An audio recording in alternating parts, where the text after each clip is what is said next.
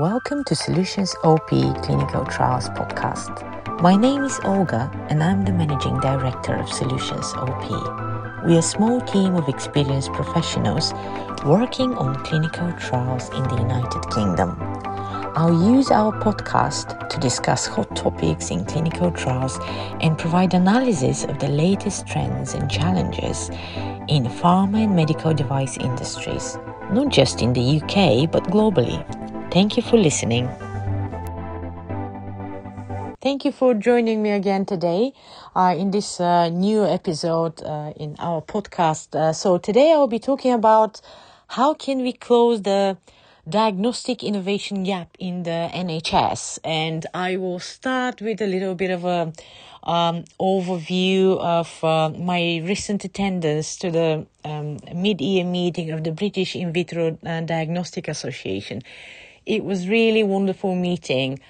So I'll give you just some key points from the meeting, and also then I'll talk about the diagnostic innovation gap and what is the biggest issue for the industry at the moment, everyone who's working in diagnostics.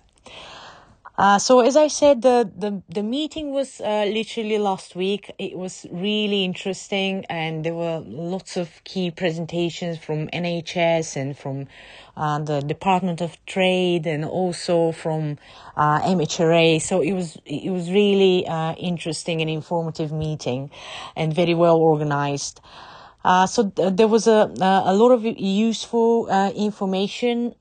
So, for example, we first started the meeting with the plan and the NHS long-term plan in diagnostics. It was really good to see that at the moment the accent is on early diagnostic to improve outcome, and I think this is a really big shift in healthcare.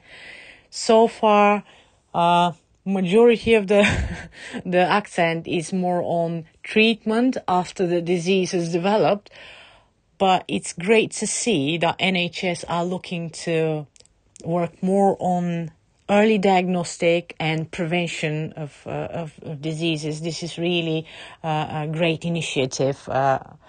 And it's really going to make a big difference for patients in the future. Also, they have great interest in virtual worlds and access to diagnostic. They're working on community diagnostic hubs and near patient testing centers, like all these mobile testing centers, if you've come across any of them. And also they have some priority areas where they're looking to improve diagnostic, like cancer and cardiovascular diseases, where you know that if you catch them early on, the patients have a much better outcome than if they're diagnosed later on. So that was really interesting introduction about the NHS plans for the future and what is their priority. And then we had another meeting from another discussion presentation on the meeting from the Department of Business and Trade. And they presented a lot of opportunities for companies who have diagnostic tests. So basically they have access to international network of potential clients and investors, and they run these events around the world where they're trying to promote UK companies and connect them with potential clients and also potential investors. So they're doing really great job. They're making great efforts to help companies. And there was a feedback actually from one of the guys who were there on the meeting to say that he attended such event. He was from the industry, and he said he was quite pleased, from the support he's received. So that's all very positive. They also mentioned that the life sciences and healthcare are among the priority areas for the government. So that includes that the government recently invested 121 million pounds to improve commercial clinical trials, which is great news, and we hope to to see improvement. Also, let's not forget that the UK ranked fourth globally in 2022 on the Global Innovation Index. And in 2022, also the UK was top destination for life science venture capital in Europe, which is another really fantastic news. Another interesting statistics from them was that more than 1 in 3 life science startups are actually funded in the UK, according to the statistics for Europe for the last decade. And not not the last thing really, but it's also important to say that we have some of the top universities in the world here in the UK.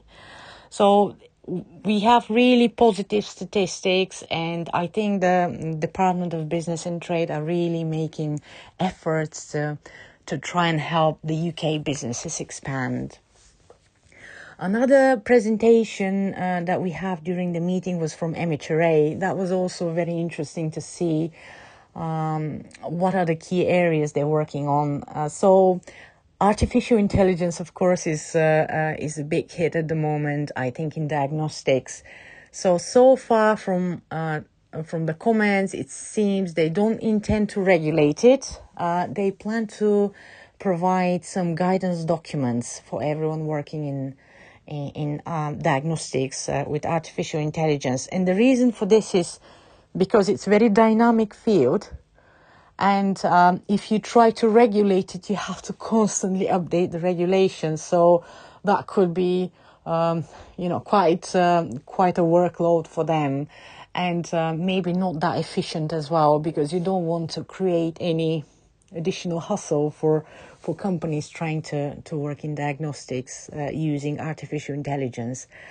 Another important topic, so they mentioned that the CE marking for the medical devices will be valid in the UK until 30th of June 2030. However, I mean, this is the decision at the moment. So there's no clarity what's going to happen after that. Would they continue accepting the CE marking? So my personal feeling is they haven't quite decided on this yet, and they're still thinking about it. So some other guidance that we can expect from MHRA is about the companion diagnostics and also post-market surveillance. So these are the other hot areas where they're working at the moment to clarify what kind of safety reporting is required for the devices once they're already on the market. And I really hope they'll make it more practical and straightforward. So that was the main part about the meeting. But then I wanted to talk about the diagnostic gap. So what happens is, you heard all these great statistics. So we have so many companies working on diagnostics. They have some great products, very exciting news. And at the same time, we have the NHS. So for those of you who are not familiar, this is the UK public healthcare system. So we have the NHS that has equipment which is 40, 50 years old. So what's happened? We have these great products, and at the same time, what we use is outdated. So that was a quite interesting part of the meeting, because we had presenters who have been in NHS for a long time, and they shared their experience, and I'll try to kind of summarize it, what the issue is really. So basically, we have these senior managers in the NHS who need new innovations. They have problems they need to solve. They need to be able to diagnose disease quicker and more accurate. They need to be able to reduce the waiting lists. They want to be able to save money on treating patients by diagnosing them earlier. So they have all these issues, and they're sitting there waiting for someone to knock on their door and offer them a product that could help them, that could be a solution for them. At the same time, we have on the other side the industry, people who have these diagnostic tests, who've invested a lot of time and energy to develop their product, to get it on the market, and they want to sell it to the NHS, to find someone who will be interested in their product and who can fund their product so that it could be used for patients. But they don't really know who to contact because there are so many complex setup of the whole NHS. It's quite a bureaucratic structure. It's like a labyrinth. So you have to find the right way to get to the person who might actually be interested in what you're doing. So they need to be basically going there, knocking on each door in the senior management, trying to find out, would you be interested in my product? Oh, no, not you. Okay, we'll see someone else. And it's very complicated. So basically, we have these people there waiting for some products that could help them. And at the same time, we have the people who have the products who are trying to get someone to be interested in their product, but they don't know who to contact. And I think this is the innovation gap that we have. It's not that we don't have the devices. It's just the connection between the industry and the NHS is broken. There's no such connection. And this is the biggest issue at the moment. And I think the ones who really lose from this situation are patients, because we can have new diagnostic tests and we can use them to help patients and to prevent diseases. And in reality, we don't use them simply because we don't get that connection between the industry and the NHS. It's very complicated. I mean, there's no simple solution what they can, the guys from NHS could advise the industry. They say, well, you keep knocking on every door until you hit the person that actually is interested in your product. But this is not really a solution, because look at the other side. If you're someone in the industry and you're a small company, you want to be able to sell this product as quickly as you can. You want to be able to use your time and resources efficiently. So the reality is the smaller companies, they just don't have the time, the resources and the money to go and knock on every door until they hit the correct one, because this could take them years actually. And what happens is people get discouraged and disappointed because they go and they can't find anyone who's interested. So at the end, they decide, well, I'll go to another country where it's more clear who I need to contact and how things work. For example, if you go to the US, it's quite clear who you need to contact if you want to sell your product. So it makes a lot more sense for them and probably make it a little bit more easier to get on the market if you have a bit of a clarity who you need to contact. And this is what happens, I think. Probably we lose a lot of companies just because they decide to go somewhere else and not in the UK, simply because they're just discouraged and disappointed of constantly struggling to find the correct door in the NHS to knock to. So, I mean, how can we resolve this? So I think the first thing that we should not forget is that it's about time the NHS is more proactive. Now, you can't just sit there and expect someone to come and knock on your door. You need to be a bit more proactive and try to search for opportunities, search for diagnostic companies who offer something that could help you. And don't expect that the companies will just come to you. Because at the end of the day, it's a competition not only between the companies, who's going to have the best product on the market quicker, but it's also competition between the different countries. There's a great interest in new diagnostics from countries around the world, and everyone is trying to attract the best products, the most innovative tests, and to get them as quickly as possible to their patients. So if we don't do anything, these companies will go and sell somewhere else.